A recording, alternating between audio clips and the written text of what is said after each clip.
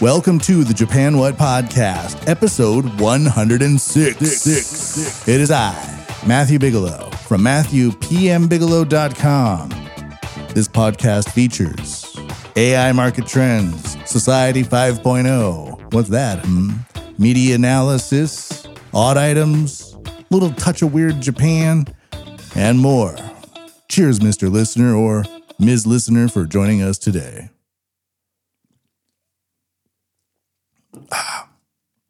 Quite a show lined up. The heat season's finally over, and I think everybody has been living underneath an air conditioner for at least 2 months, and every day is 36 degrees Celsius. And at first, at the beginning of August, let's say, when it really went into high gear, I was very diligent. I was like, this is quite hot. I will not have any beers in the afternoon. I will have green tea. And I was pretty good with that. But then after 2 weeks of just constant 36 degrees in the daytime and 33 degrees at night, the threshold is met and everything just goes out the window. You're just sitting on a floor, sweating your balls off, and you're like, well, the only answer is beer, obviously. The only answer is beer. And I'm not going out anyways. It's not like I'm going out and enjoying the summer. I'm locked in. It's essentially a heat trap, a prison of heat. And the only answer is beer. But anyways, it's getting cooler now, and there's all of that. So thank you for joining the Japan What Podcast. Today we're going to take a look at some strange items, some Fukushima news about the water there, Society 5.0, which is Japan's kind of all-encompassing term to meet UN Agenda 2030 and 2050 net zero emissions using AI and all that. So I kind of say AI markets and I put that into business sometimes, but the Japan Society 5.0 is like an all-encompassing umbrella for these technologies. So instead of just kind of isolating something and saying, oh, look, there's this dot here. Oh, look, there's this other dot here. Like, oh, they're having this AI program over here and they're using this IoT thing over here. Instead of having it in different parts of the brain, I'm trying to put it into the same part of the brain so that there's an all-encompassing analysis for this next generation of technology that's been decided and it's coming. Whether you like it or not, how we're going to live with it is going to be the choice. Then we also have some eating bugs, some war, de-dollarization, and more. But we're going to just kick off today with a couple of things here. 3 new products, and they're odd products. And let's just say, are the people that make these odd Japanese products, are they high or are they not high? High or not high? We have 2. I'm going to focus more on one than the other. The other one is just, I guess, for clickbait, for the search engine optimization. It's actually quite interesting. 3 Final Fantasy 14 whiskeys are on the way with cool nods to the game's starter cities. So I kind of agree with the analysis that some have put forth that we are now living in a nation of kidults. It's I'm 43 years old. I grew up with Final Fantasy, and Final Fantasy in many ways is the Star Wars of the Gen X, and I guess what would be the boomer stuff. I don't know what the boomer stuff would be, like World War II. Like, no, that's the anyways, I don't know what the boomer Americana, like big cars, putting cars on whiskey bottles and then putting Star Wars on whiskey bottles, and now it's putting Final Fantasy characters on whiskey bottles. The generations have moved up and they become longer and longer term kidults. Fewer marriages, fewer kids, and then those that do have kids are still trapped in this very adolescent existence. This comes to us from Sora News 24, which is the hate read of the week, I guess. I'll be taking some screenshots. And this is from a distillery in town called Amahagan. And it sounds like it's some Isle of Skye thing, and it might be, but I'm pretty sure it's just the Japan's efforts to make more single malt Scotch whiskeys now that companies like Yamazaki and Chita have cornered the market. they might need some other sounding style whiskeys to separate themselves from within the Japanese market. So let's begin. And again, I'll be posting these up on Matthew, pmbigelow.com. Whiskey number 1, the Amahagan edition Ulda, representing the desert metropolis. Ulda's status as crossroads of trades routes where both economic and cultural exchange takes place, is represented by its whiskey being a blended whiskey with its components aged in wine and sherry barrels for a complex and luxurious flavor. The next one, we move to Gridania, which stands in the middle of a dense, sprawling forest. Its unblended whiskey is crafted to accent woody, leafy, and smoky notes, so that sipping it feels like a wandering walk among the trees. I'll be posting pictures of these to MatthewPMBigelow.com. And finally, we have the port town of Limsa Lominsa. While Ulda and Gridania's whiskeys are malt whiskeys, the Limsa Lominsa is a grain whiskey. Limsa Lominsa is a port town, and its whiskey's peaty character is meant to evoke thoughts of the sea breeze with a sweet, mellow finish. Of course, in any proper seafaring community in our fantasy RPG, Limsa Lominsa has a large pirate population, which is reflected in its whiskey being aged in rum barrels. I like whiskey a lot. These actually sound like a decent collection. I don't know.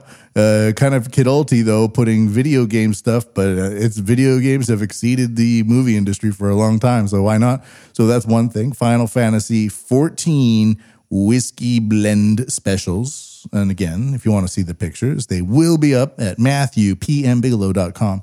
This next one I thought was a little bit more interesting, just because it's you can kind of predict such things wherever you go in the world. Oh, it's a popular thing, and now it's on a drink, and it's This comes to us from the Mainichi, Japan's national daily since 1922, on September 4th. We're recording this on September 5th, 2023. As Japan's travel industry recovers from the coronavirus pandemic and tourists flood back into the country, the Mainichi Shimbun has turned the spotlight on Japan's 47 prefectures to uncover trivia, mostly only known to only locals. In Kagoshima, they have turned troublesome volcanic ash into a hit product by canning it.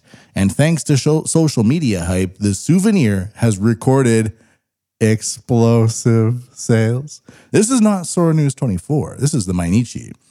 This is the headline. Canned volcanic ash erupts into a huge hit for Kagoshima Prefecture.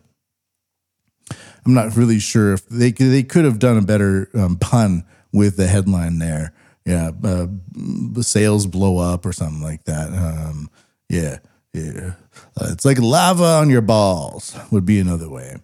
The Sakurajima volcano in Kagoshima Prefecture erupts almost daily, although the location of the ash fall depend on the wind direction. It can also cause irritation to the eyes. It stains laundry, so many houses in the area have indoor clothes drying racks. That's trivia you never knew you'd think to know you'd need to know. So if you want to go stealing underwear, which is a common trope amongst the news in Japan, everybody seems to be stealing women's underwear. It might be hard in the city of Tarumizu, which is located east of Sakurajima, the volcanic island, because they put all their clothes inside to dry. So they decided to turn this ash problem into an opportunity. Since 2010, the Shiroyama Gakuen Center for People with Intellectual Disabilities has produced cans filled with 100 cc's of volcanic ash, priced at about 110 yen, about 75 cents a piece, including tax. According to Takuto Kubuto, 29, a support staff member at Shiroyama Gakuen, ash piled up on the rooftops of the city hall, nearby schools, and supermarkets is collected, dried, and filled into cans after debris is removed. The copy on the label roughly translates to 100 cc's of unwanted blessings from the sky. Marketed as a Kagoshima Prefecture souvenir, the product saw steady sales of about 300 cans a month. In the summer of 2022, however, the cans of ash became instantly popular after information about them spread explosively on Twitter.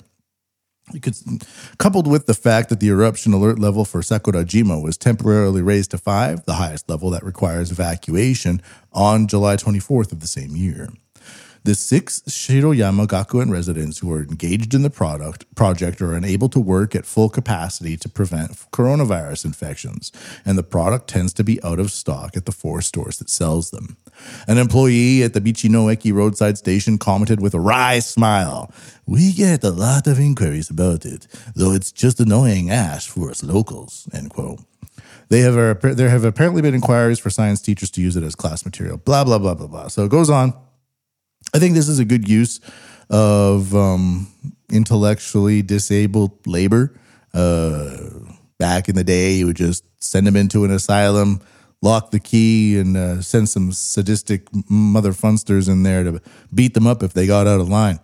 But now we have them collecting volcanic ash, troublesome volcanic ash on the tops of rooftops in areas of Kyushu, southern Kyushu, near Sakurajima. I don't know. Would you buy a can of volcanic ash and give it to somebody as a souvenir for $1?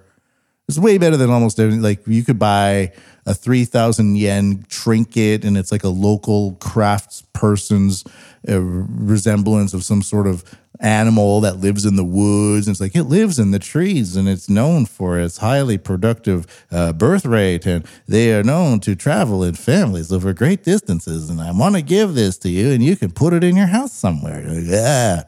Or they're like, I got this volcanic ash because I was thinking of you. So are these people high, or are they not high? What do you think? Is it just high-grade consumerism with the finding opportunities for the intellectually disabled? Or are they just high? High. Or not high. Let's take a look at the Fukushima water situation here.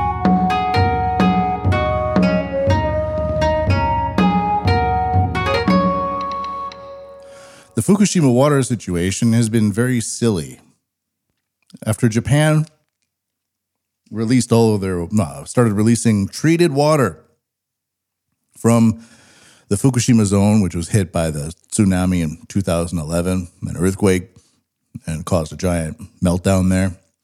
Did it? I don't know. I think it did. They started releasing water recently.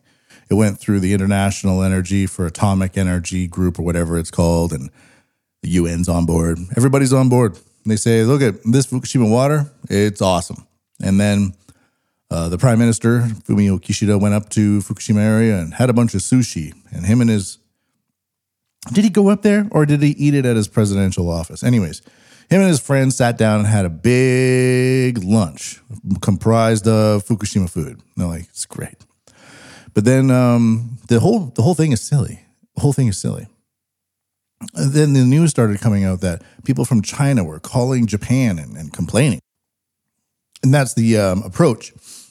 Even though we are releasing all this nuclear water into the ocean and the government says it's safe, us poor Japanese people are receiving nuisance calls from China where they call and complain. And it's really, there's been hundreds and hundreds of these phone calls to us. What are we supposed to do?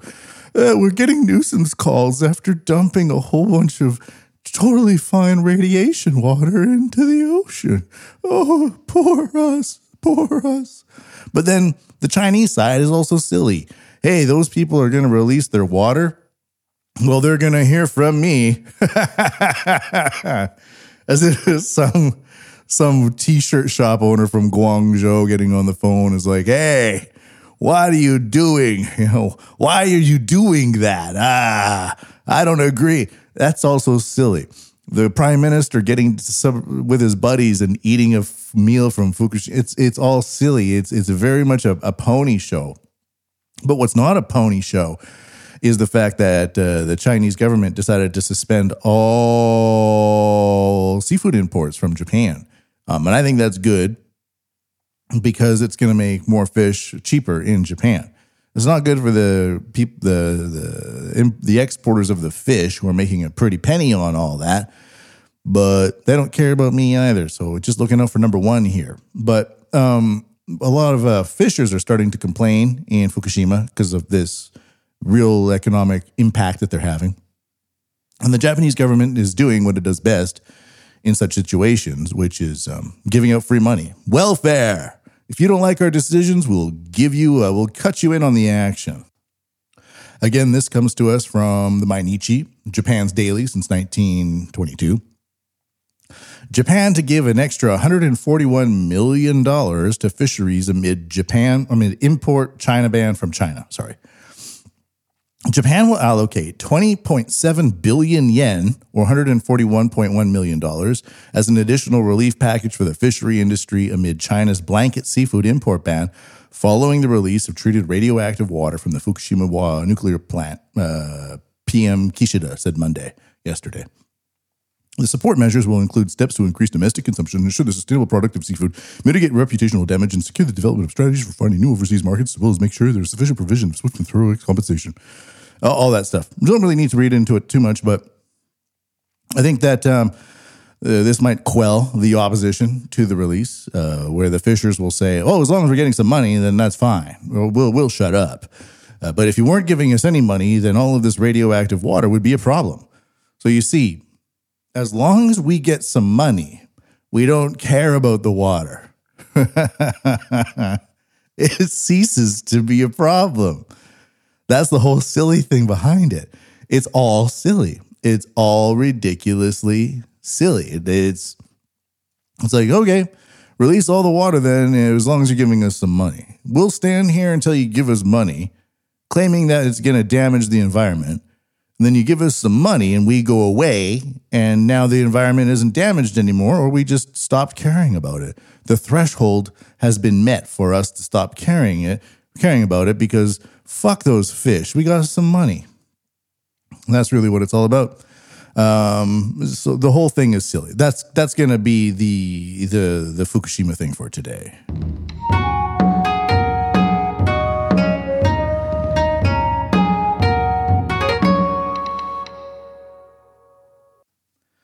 Next, we're going to take a look at Japan Society 5.0. The fourth industrial revolution will enable us to create a new society. Artificial intelligence will transform the big data collected through the Internet of Things into new wisdom. Society 5.0, a technology-based, human-centered society. The fourth industrial revolution will raise our standard of living and solve various challenges we face. It will, for example, free us from the stress of driving, allowing us to safely visit anyone, anytime. We will have access. So that's from the Japanese government. Their Japan Society 5.0 is a kind of a branch of the government. They always got plans going on there. And this goes back a few years now. And I ran an AI class at a Japanese telecommunications company for 5 years, and some of my students were pretty high up in the company at this telecom, and they were negotiating with the government for, spectrum, and they were working with the government as well, and they were working with the government on this Japan Society 5.0 stuff. So I'm kind of familiar with it, and it's been like 5 or 6 years now of just looking at it. And I don't know anyone else that's looking at it. So the key factor of this podcast is looking at how the technology is being kind of captured by elites and then allocated to people like you and me, or people who if the elites are listening to this podcast, how the elites are hoping that we use it and really love them for the decisions they're making for us. And we got a couple of things for today. The one is not as dark or deceptive as it is, and I'm not against all this technology. I think AI and IoT and digital twins and all of this future technologies in the network, and how we can have like a real-time reflection of data in an internet type space for understanding how hot things get and how to mitigate problems and repair rail lines before they get broken with AI imaging cameras and stuff like that. There are companies that do it and do it really well. In Switzerland, for example, with the railroad example, these aren't like lofty, insane dreams when you look at how we put the technology onto items. But when they want to put technology into our brains or try to manipulate our behaviors and stuff like that, it gets real Looney Tunes real quick. So for me, the advocacy of this podcast is to take all of this technology and apply it onto things and allow the individuals to use it in a framework where we can use it to benefit ourselves, rather than having elites decide everything for us and then push it into our brains to try to understand how we're going to behave and then tax us for it for some reason. That's just what happens with these people, and it all fails and it never goes anywhere and everybody hates it anyway. So these are the two sides of the equation as far as I can see, and I'm one of the few people on the planet that analyzes it in such a way.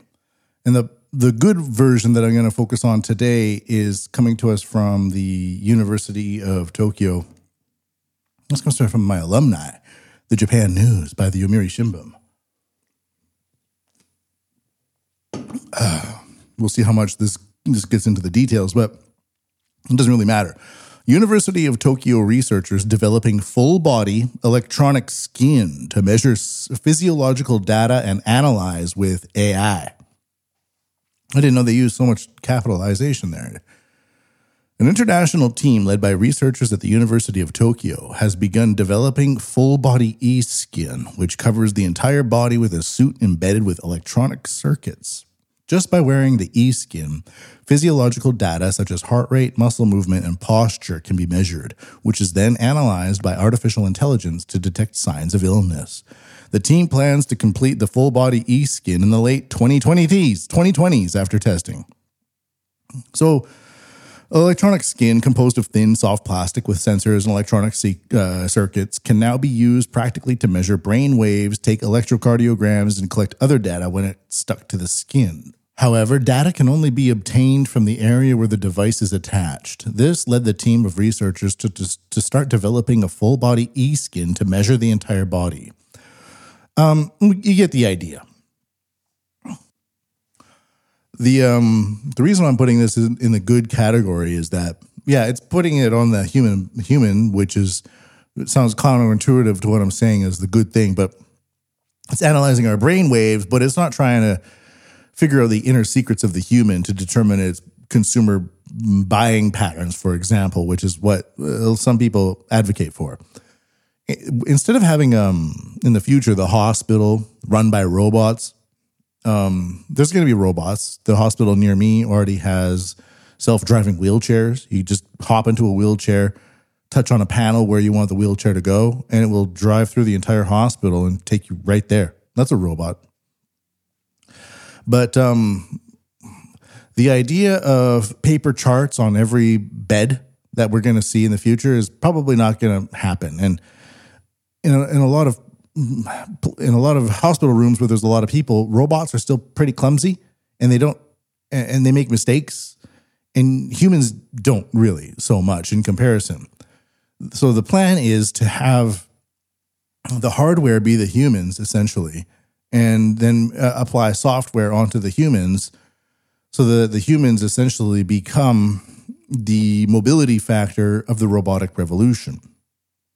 The e-skin that you would put on this human would transmit wirelessly all of the patient data to a nurse or a doctor walking by with an iPad.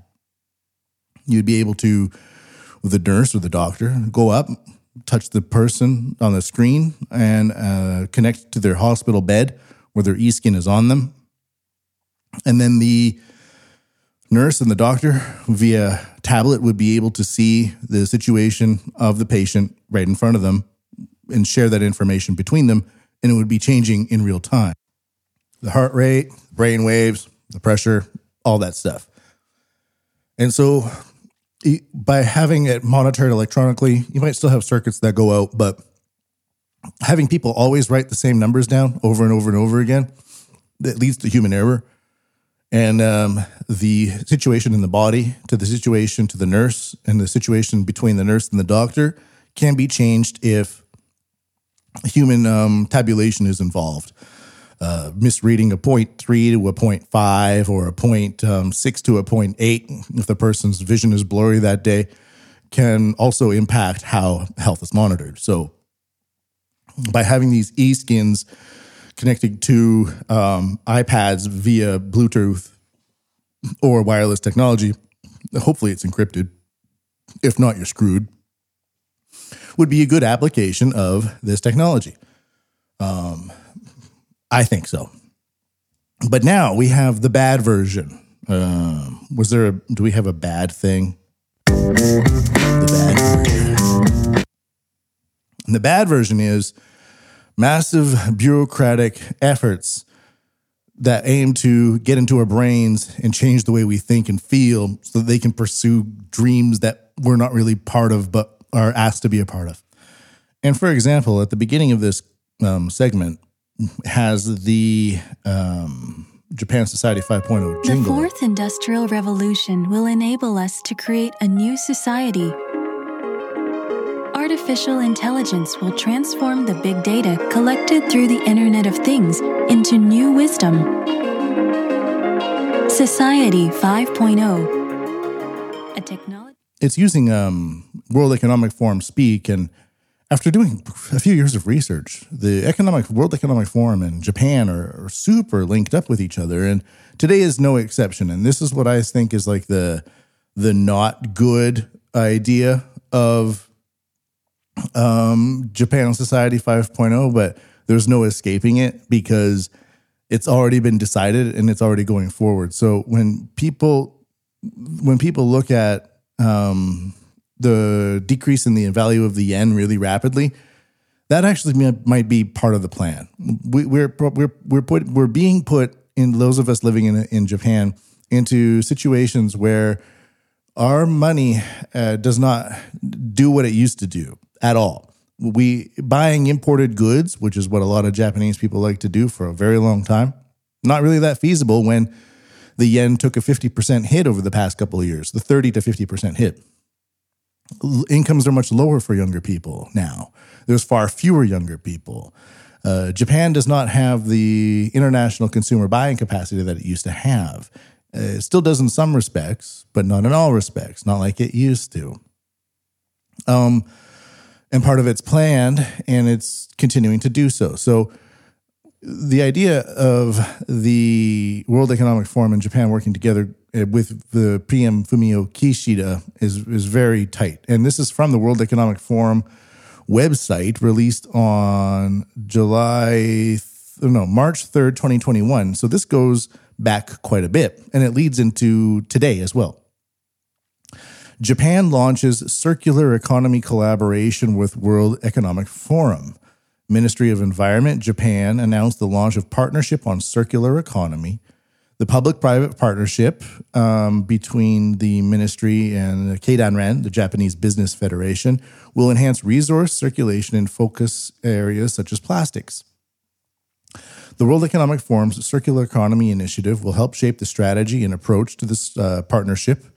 And the announcement made at the World Economic Forum's Circular Economy Roundtable follows other efforts by the country to control plastic use, manufacturing, and waste. Sounds pretty good, actually. It doesn't sound all that bad. Japan is, from a quote from Shinjiro Koizumi, Ministry then of the Environment, Japan. Japan is now accelerating the three transitions towards a decarbonized society. We don't know what that means, by the way. A circular economy and a decentralized society to redesign the socioeconomic system. They just want to do those three things by the year 2030 and the year 2050. How dystopian does this even sound? Like, okay, putting on e-skin kind of sounds a bit weird in a hospital, but once it's explained to you, you're like, all right, I guess I'll wear this e-skin and improve my chances of having my data being more accurately distributed amongst the hospital staff. But what does this mean? I'm going to repeat that quote. Japan is now accelerating 3 transitions. It's quote. It sounds like a Chinese slogan, doesn't it? A CCP slogan. A decarbonized society, a circular economy, and a decentralized society to redesign the socioeconomic system, said Shinjiro Koizumi. They want to get rid of it all. That's what they're saying. So that's kind of the World Economy Circular Economy Initiative. The World Economic Forum Circular Economy Initiative, sorry. The World Economic Forum's Circular Economy Initiative brings together private, public, civil society, and expert stakeholders, that's Klaus Schwab speak, stakeholder capitalism, to accelerate the circular transition. In these efforts, this initiative convenes experts and leaders from around the world to advance 3 key pillars of work scaling. 4th Industrial Innovation Impact, which is from the Japan Society 5.0 that was made by the Japanese government, engaging leadership commitment, and transforming material value chains. These efforts can fast-track the shift from the current take, make, dispose economy and trigger true systems change. That it's so dangerous what these people want to do. And it involves you, and it involves me, and it involves your kids, it involves our futures, it involves our money, it involves everything. These aren't conspiracy theorists, some 4chan people. These are our leaders, and that's what they're doing. Here's another a PDF related to this. This is a tie-up between, so that was a couple of years ago. And we have it tying into things now.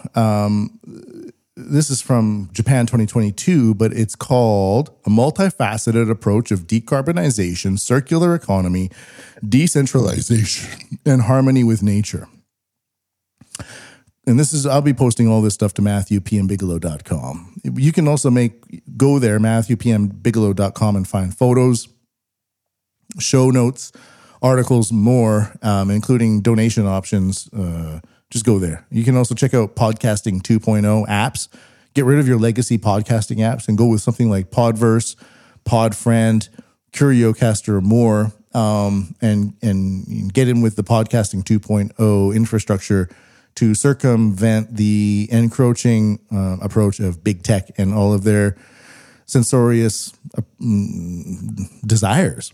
Your Apple Podcasts are going to slowly disappear, people. So get on board, Podverse. So this is continuing with the article here. As well as declaring its goal of reducing its greenhouse gas emissions to net zero by 2050, whatever that means, Japan declared that it aims to reduce its greenhouse gas emissions by 46% in fiscal year 2030 from its fiscal year 2013 levels. Furthermore, it will continue strenuous efforts, they're strenuous, in its challenge to meet the lofty goal of cutting its emissions by 50%. Taking on this challenge requires more than merely an extension of what has already been done thus far. It is necessary, this is the Japanese government, mind you, talking about this. From where? The Annual Report of the Environment in Japan 2022. Furthermore, taking on this challenge requires more than merely an extension of what has already been done thus far. It is necessary to provide further support for the efforts of all entities and implement lifestyle changes in order to bring about a transformation in the behavior of each citizen and society as a whole. Furthermore, by utilizing digital transformation and other initiatives, we will continue to work on the Sustainable Development Goals with a multifaceted approach of decarbonization, circular economy, and decentralization in harmony with nature, with the aim of creating a green society in which we and future generations can live with peace of mind. It goes on and on and on. Key notes is harmony with nature is 30 by 30. It means conserve at least 30% of land and sea.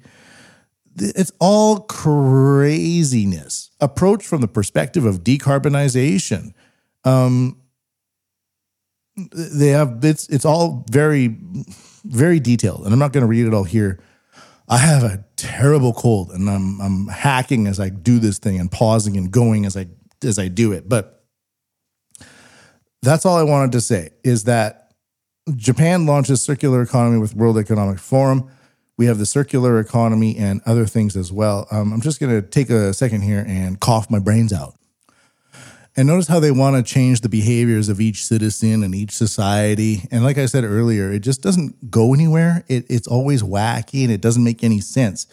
And this article from Zenbird, which is Discovering a Sustainable Future from Japan, has an article from, when was this written? September 2nd, 2023. So just a few days ago. And it ties everything in together that I've been talking about. So when we consider like developments with eSkin or even EVs or infrastructure, or when it's pointed at the things around us, even with the eSkin, it's kind of pointing at not necessarily our brains or our minds or our psychology. It's just trying to evaluate our body conditions.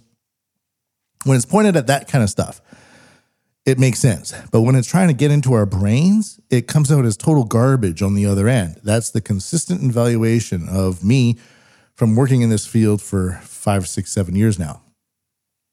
Zero disposable umbrellas by 2030. There's that word again, 2030 year. Japan's new environmental initiative.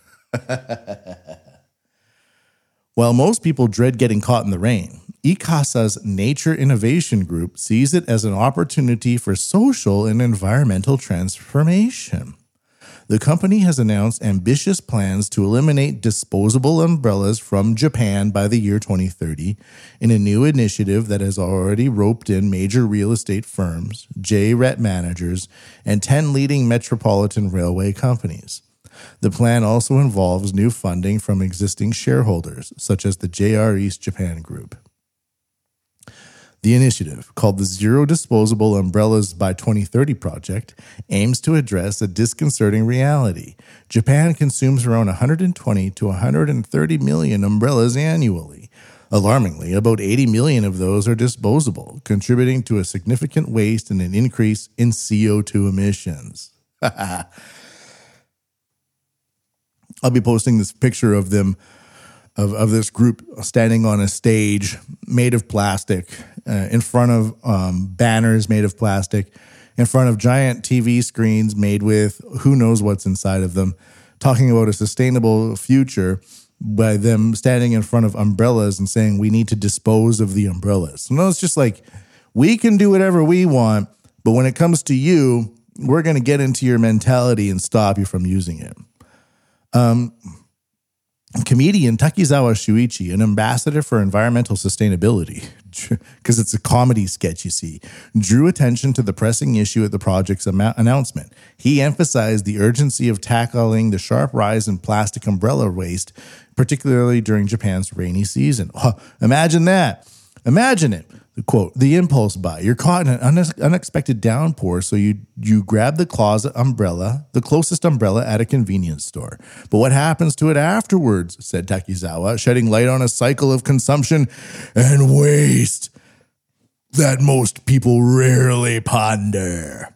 Launched in 2022, the project targets not just the individual behavior, but also targets not just the individual behavior that goes directly back to the PDF that I was saying. It says the taking on this challenge from the PDF, from the multifaceted approach of decarbonization, from an annual report on the environment in Japan 2022. We will work to sustainable development goals, multifaceted approach, creating a green society. Oh, where was it? Bring about a transformation in the behavior of each citizen. And that's the quote from page 1 here. And in that news report, it says, the project targets not just individual behavior, but aims for institutional change. With the collaboration of partners active in sustainable development goals and ESG management, blah, blah, blah, blah, blah, blah, blah. So notice that, like, okay, the good version of this is you get an eSkin, probably made of mostly plastic, and petroleum products and chips and things like that. When you use that on your body, it makes your health situation in a hospital more likely to be monitored more accurately by a wider amount of hospital staff, as long as it's encrypted. But with this government bureaucracy and SDGs, by the time the money gets funneled down and allocated and trickled into these activists who believe in the future of greenness, they just look at the world around them immediately and say, there's too many umbrellas over there. We're going to spend all of our money getting people to not use umbrellas and instead walk around wet. Or they'll probably say, like, why don't we just make the umbrellas out of bugs? So that's today's Society 5.0 segment. Again, it's always consistent with these two factors. You point it at the world around us or you put it on the data and you get real tactile results because it's all computers and stuff. Like you put data into a computer and it manages it pretty well. But you put like psychology into a computer and it doesn't manage it well at all. So all of these people think that like just because it says AI and IoT, they can just put data in it and like make a kind of like a weird gun and point it at your head and then shoot you in the head with your data and expect behavioral change. Like, oh, now I'm never going to use a disposable umbrella again because some wacko with a bunch of money from the government told me to. It doesn't make any sense. And I'm not sure what these people are going to be doing by the year 2030. Are they just going to be meeting and like wondering why there aren't enough offshore wind farms? I don't get it. That's today's Society 5.0. The fourth industrial revolution will enable us to create a new society. Artificial intelligence will transform the big data collected through the Internet of Things into new wisdom. Society 5.0, a technology-based, human-centered society. The fourth industrial revolution will raise our standard of living and solve various challenges we face. It will, for example, free us from the stress of driving, allowing us to safely visit anyone, anytime. We will have access to the latest medical advancements at a low cost, no matter where we are. AI and robots will enhance human ability and expand our infinite possibilities, helping us enjoy more fulfilling lives. Society 5.0, for the betterment of human lives. I'm gonna eat all the bugs. Okay, you're just gonna eat them one at a time though, okay? Okay. I got one. I'm gonna go catch that one. No, finish the one that you have in your mouth first. All right. And, you're going to have bugs made of umbrellas. You may as well have eating the bugs too. All of this stuff is connected together. Again, there's no other podcast really looking at it from this angle. So MatthewPMBigelow.com. Make a donation. You can use those Podcasting 2.0 apps to do so. You can donate Bitcoin through them as well. It's very interesting. Building through protocols or paypal.me/Japan WUT. This comes to us from a website from Gifu Prefecture, and it's a business diversification into edible cricket production and electronic parts manufacturing process into dried products and powder. Business negotiations with confectionery manufacturers progressing. They're not good at writing headlines. Hygent Technology in Gifu Prefecture, a member of the Hygent Group that manufactures electronic components, is starting producing edible crickets at its Wanouchi factory in Namba, Wanouchi-cho. A portion of the existing manufacturing line has been converted into a production facility, and the first shipment is expected to begin in October. Currently, they are promoting sales to companies in the Tokai region with the aim of cultivating sales channels and developing processed products. In 2021, the company started an edible cricket business at a factory in Yamagata Prefecture. The company is already selling processed products developed in cooperation with local companies. I'm going to stop it there, but that's just showing us that these SDG goals are like these companies that want to decarbonize. I think by having cricket farms, they'll be able to say that they are carbonizing, or like they're contributing to the decarbonization of the food supply chain by offering alternatives instead of beef and chicken. The CO2 emitted by cricket harvesting is much less, so that they might be able to get a discount or a tariff or a tax decrease, a tax break on the amount of pollution that they're doing or the amount of like steel that they're making.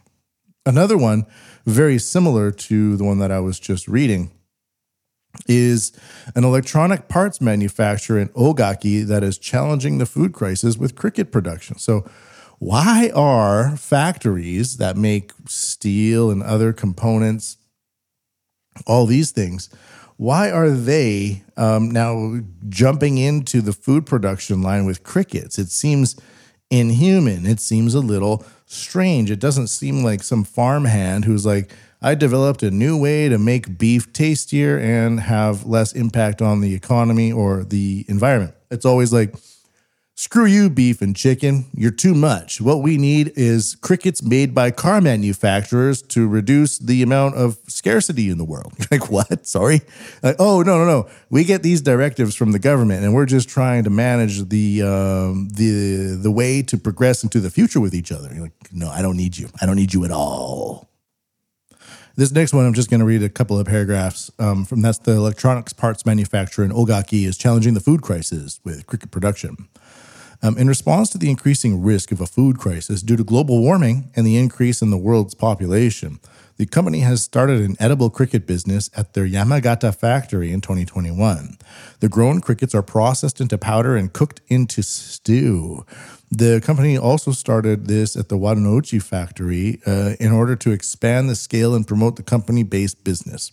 Crickets are rich in protein, require less energy, and emit less carbon dioxide than livestock, and are now a new environmentally friendly animal protein. Animal protein. It's translated. So, again, you just notice how the reasoning and the approach is all the same, despite them being completely like not located near each other. One's a factory, one's car part manufacturing. But the idea is always like there was a culture of eating bugs, and now we don't eat bugs anymore. So to continue this culture of eating bugs, we're going to not eat beef anymore, and we're going to make cricket powder in these car factories and parts factories. And that way we'll have a sustainable future by the year 2030. Always the same. It's a strange plot. It doesn't have any good effect for the future. Are you going to like go to the cricket farm and buy a bucket of crickets and come home and be like, here you go, son. Here's a bucket of crickets. We're being sustainable. I don't think so. Not happening on my end. I wish more people would push back against this as well. Most people don't even know about it. But again, every week I just plug it into the search engines, and every week multiple articles pop up of this stuff like all the time. But it's always like masked and like culture and being nice. This is your culture, and your culture is nice. So you're going to do it. And everyone's like, I guess we're going to do it. Judging what happened in the past 3 years with the COVID response and how everyone just went along with that too, you can bet your bottom dollar that most people are just going to get in line and they're going to love it. They're going to say to you, they're going to say to me, this is not happening. It will never happen. I don't think it's ever going to happen. Okay, it's happening and it's good. It's happening and I'm doing it. It's happening, I'm doing it. And why aren't you? And you'll be like, well, I told you this was going to happen. I didn't want to do it. And they're like, well, looks like you're just a conspiracy theorist again. You told me it was happening and you were a conspiracy theorist. And now you're saying it's happening and you don't want to do it. Well, that just makes you, again, a conspiracy theorist. We're just right. We're just right. We're right all the time and you're wrong. So just get with it, okay? So you're just wrong. We're just going to do it. We're just going to do it. You're going to have miles and miles of people lining up at food courts and malls begging for extra crickets on their hot dogs made of crickets. It's going to be cricket hot dogs, and then you're going to get toppings of legs and toppings of wings, and then they're going to squeeze out a bunch of semen and sperm from cockroaches onto the top and call that nature mayonnaise, nature-naise, and everyone's going to go like, I love it. I'm gonna eat all the bugs. Okay, you're just gonna eat them one at a time, though, okay? Okay. I got one. I'm gonna go catch that one. No, finish the one that you have in your mouth first. Die for the war, everybody moves. Die for the good Die for the war. Die for the war. A few months ago, I was covering Elbridge Colby, a intelligence community member from America, involved in Asian think tanks and white papers and saying how we need to beef up Taiwan, or Taiwan isn't beefed up enough yet, and Taiwan needs to be beefed up so that it's ready for war with China, so that America doesn't have to fight a war in Taiwan, and all these things. He ended up following me on Twitter. Hey, Bridge. His father or grandfather was a intelligence agency head during the Vietnam days in Vietnam there, and the family, I guess, has not given up on Asia just yet. And he does make some good points. He doesn't want to see American lives lost, and in a way, he's America first. But that just means that people like me in Asia are going to get caught up in these Asian conflicts, and it's not going to be good for me. So I'd rather just not see war break out. Or even if Taiwan is taken over by China, I just say, well, whatever. Whatever. Yeah, what's Taiwan done for me? I've never met a Taiwanese. I like the idea of Taiwan being a democratic country and following their own dreams and stuff like that. But if they ain't beefing themselves up, maybe I do agree with Elbridge Colby on this. Maybe we shouldn't be rushing to their aid. But along that same time that I was doing research on Colby and his white papers and other white papers, there's a consistent theme of using Japan as a base for launching attacks against the Chinese, the People Liberation's Army, the Navy, and their ship networks there, where Japan wouldn't get involved, but we would be able to use or the Western powers, I'm Western Canadian, so I still say we in that case, would be able to use Japan as a launch pad to, screw around with China. And then what would happen is a whole bunch of people would die. This is my analysis. Taiwan might have some of its semiconductor chips bombed either internally or externally. Even if, 5 people die, it would still cause a massive shift in relations between China and Japan and Taiwan and Korea. And all of these countries would, in effect, maybe except China, would have to then rely more on American commerce and supply chains. They would be shattered between themselves and would have to shift back into America to rely on America's coastline and distribution centers that way. Just the same way that countries like in Europe, such as Germany, with the war in Ukraine there and the Nord Stream pipelines being blown up. Well, Europe is now importing a lot more natural gas from Russia again, because it's not on the embargo list or the what's it called, the sanctions list. The oil is from Russia, but nonetheless, what America's trying to do is trying to take advantage of the lack of supply from Russia and supply. So using using America's East Coast as a supply chain network into Europe. America then, with a catastrophe in Taipei, in Formosa there in Taiwan, would be able to shatter the relationships between all of these advanced economies in East Asia, Northeast Asia, and Southeast Asia, and then try to reinforce those supply chains back onto the American side, because they wouldn't be able, those East Asian nations and Asian nations wouldn't be able to trust each other after bombing the shit out of each other in a war in the Taiwan Strait. So I'm just trying to say in this situation that it's not good, but it seems to be escalating into the direction that Elbridge Colby would like to see. And it's not surprising, because he was writing for op-ed articles for the Nikkei Shimbun, which is directly connected to in the building there, or right next door. It's like 2 centimeters away from the Keidanren, Japanese Federation of Business Associations, or whatever it's called, the business lobby. And this is the headline from Japan's top court orders Okinawa to allow divisive government plan to build U.S. military runways.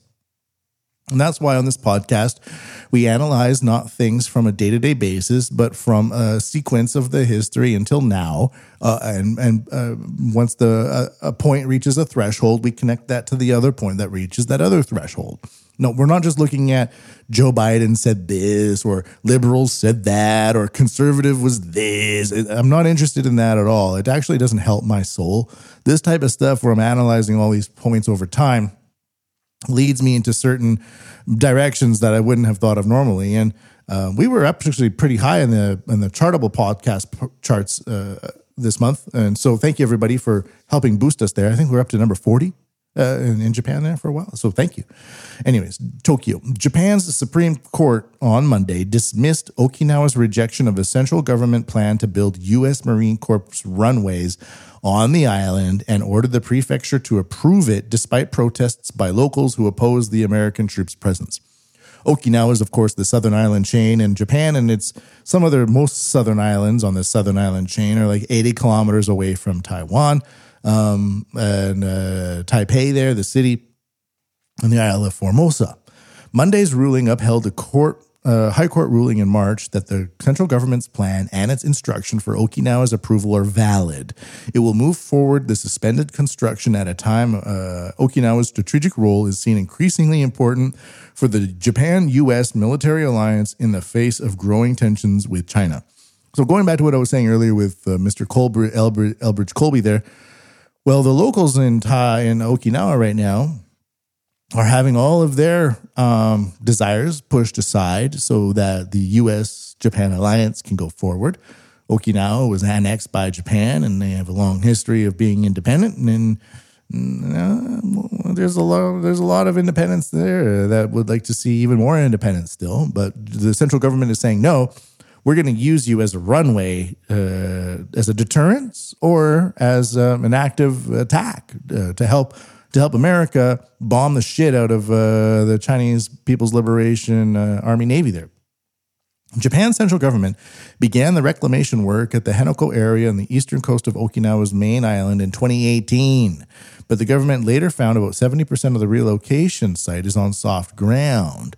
The ground improvement plan requires tens of thousands of pillars and massive amounts of soil, which opponents say would damage the environment. Well, people still go to Hawaii, even though they bombed the crap out of that island to make the deep water port there for their Navy base. It goes on and on and on. All I'm saying is that we don't need to actually know most of that story. Just the main thing is that we see that the intelligence operations are pushing for Japan being used as a runway. And then months and months later, we see that the government suddenly agrees and they say, no, it has to go forward, even though they were saying it has to go forward earlier. So these elites move in tandem with each other and they inch forward their goals. And now the goal is being set for Okinawa to be used as also what the Japanese government is also good at doing. It's like, well, we don't want the Tokyo to be attacked. If push comes to shove, we would much rather have Okinawa, which doesn't like us anyway, to be attacked. So why don't we just use American army and American firepower to divert away from Tokyo, and if a massive amount of Okinawa gets bombed the shit out of it, well, at least it's not us. So it's like you're gonna chop off, you're gonna hold out your finger so it gets chopped off, so that the person you're fighting with doesn't stab you in the face, and that's how the government largely sees Okinawa as like a sacrificial lamb finger thing. We're gonna wrap up pretty soon here. That's the war segment for today. Die for the war, everybody moves. Die for the good, die for the war, die for the war. We also have some de-dollarization news, but we're not going to touch it today. My throat is finally recovering after doing all this, but this will be the last one for the day. And let's think about this. We began with high or not high with products, and now we're going to end with high or not high with services. High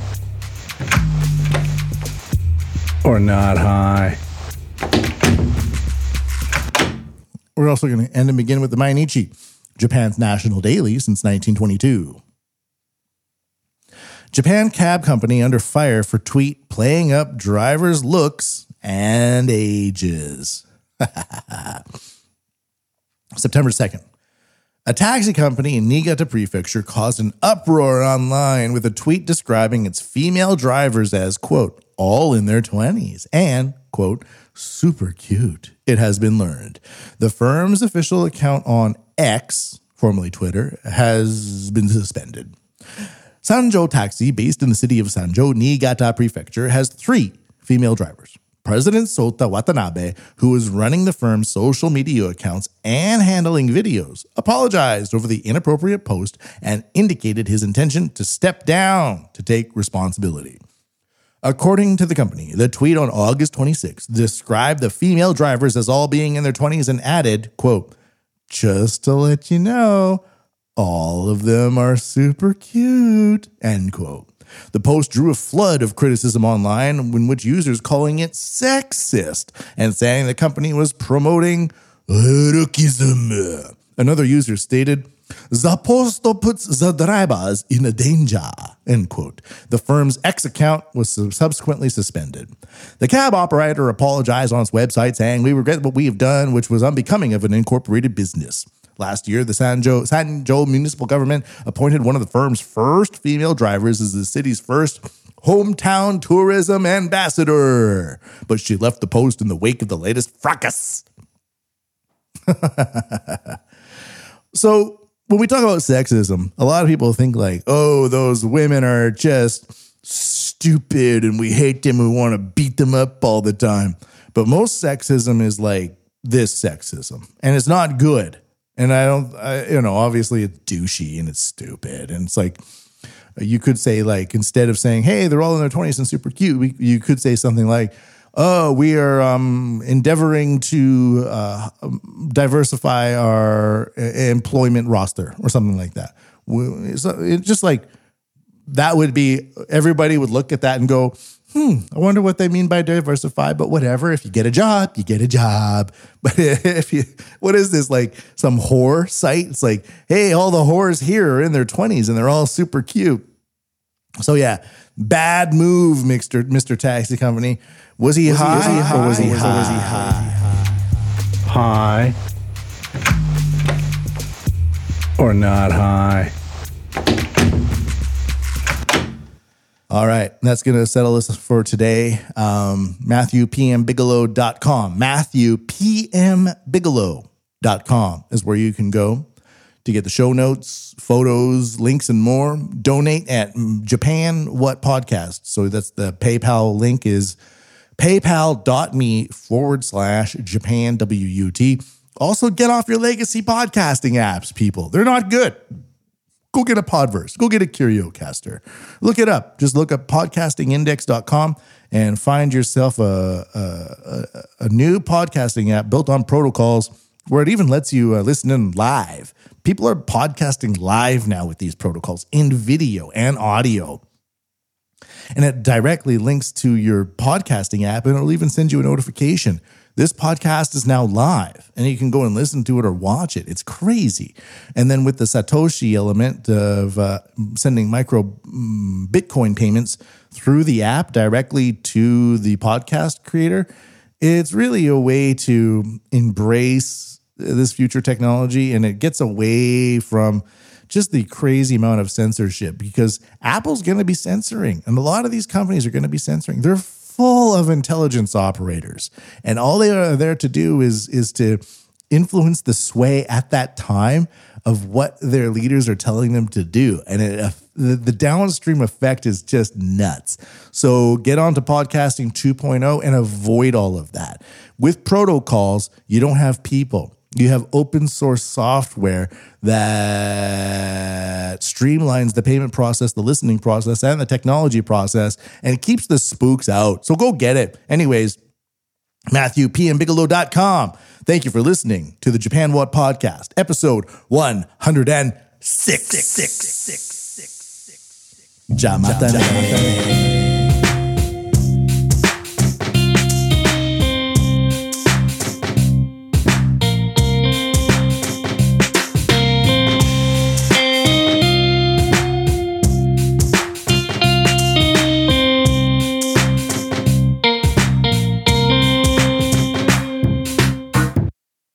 Yo!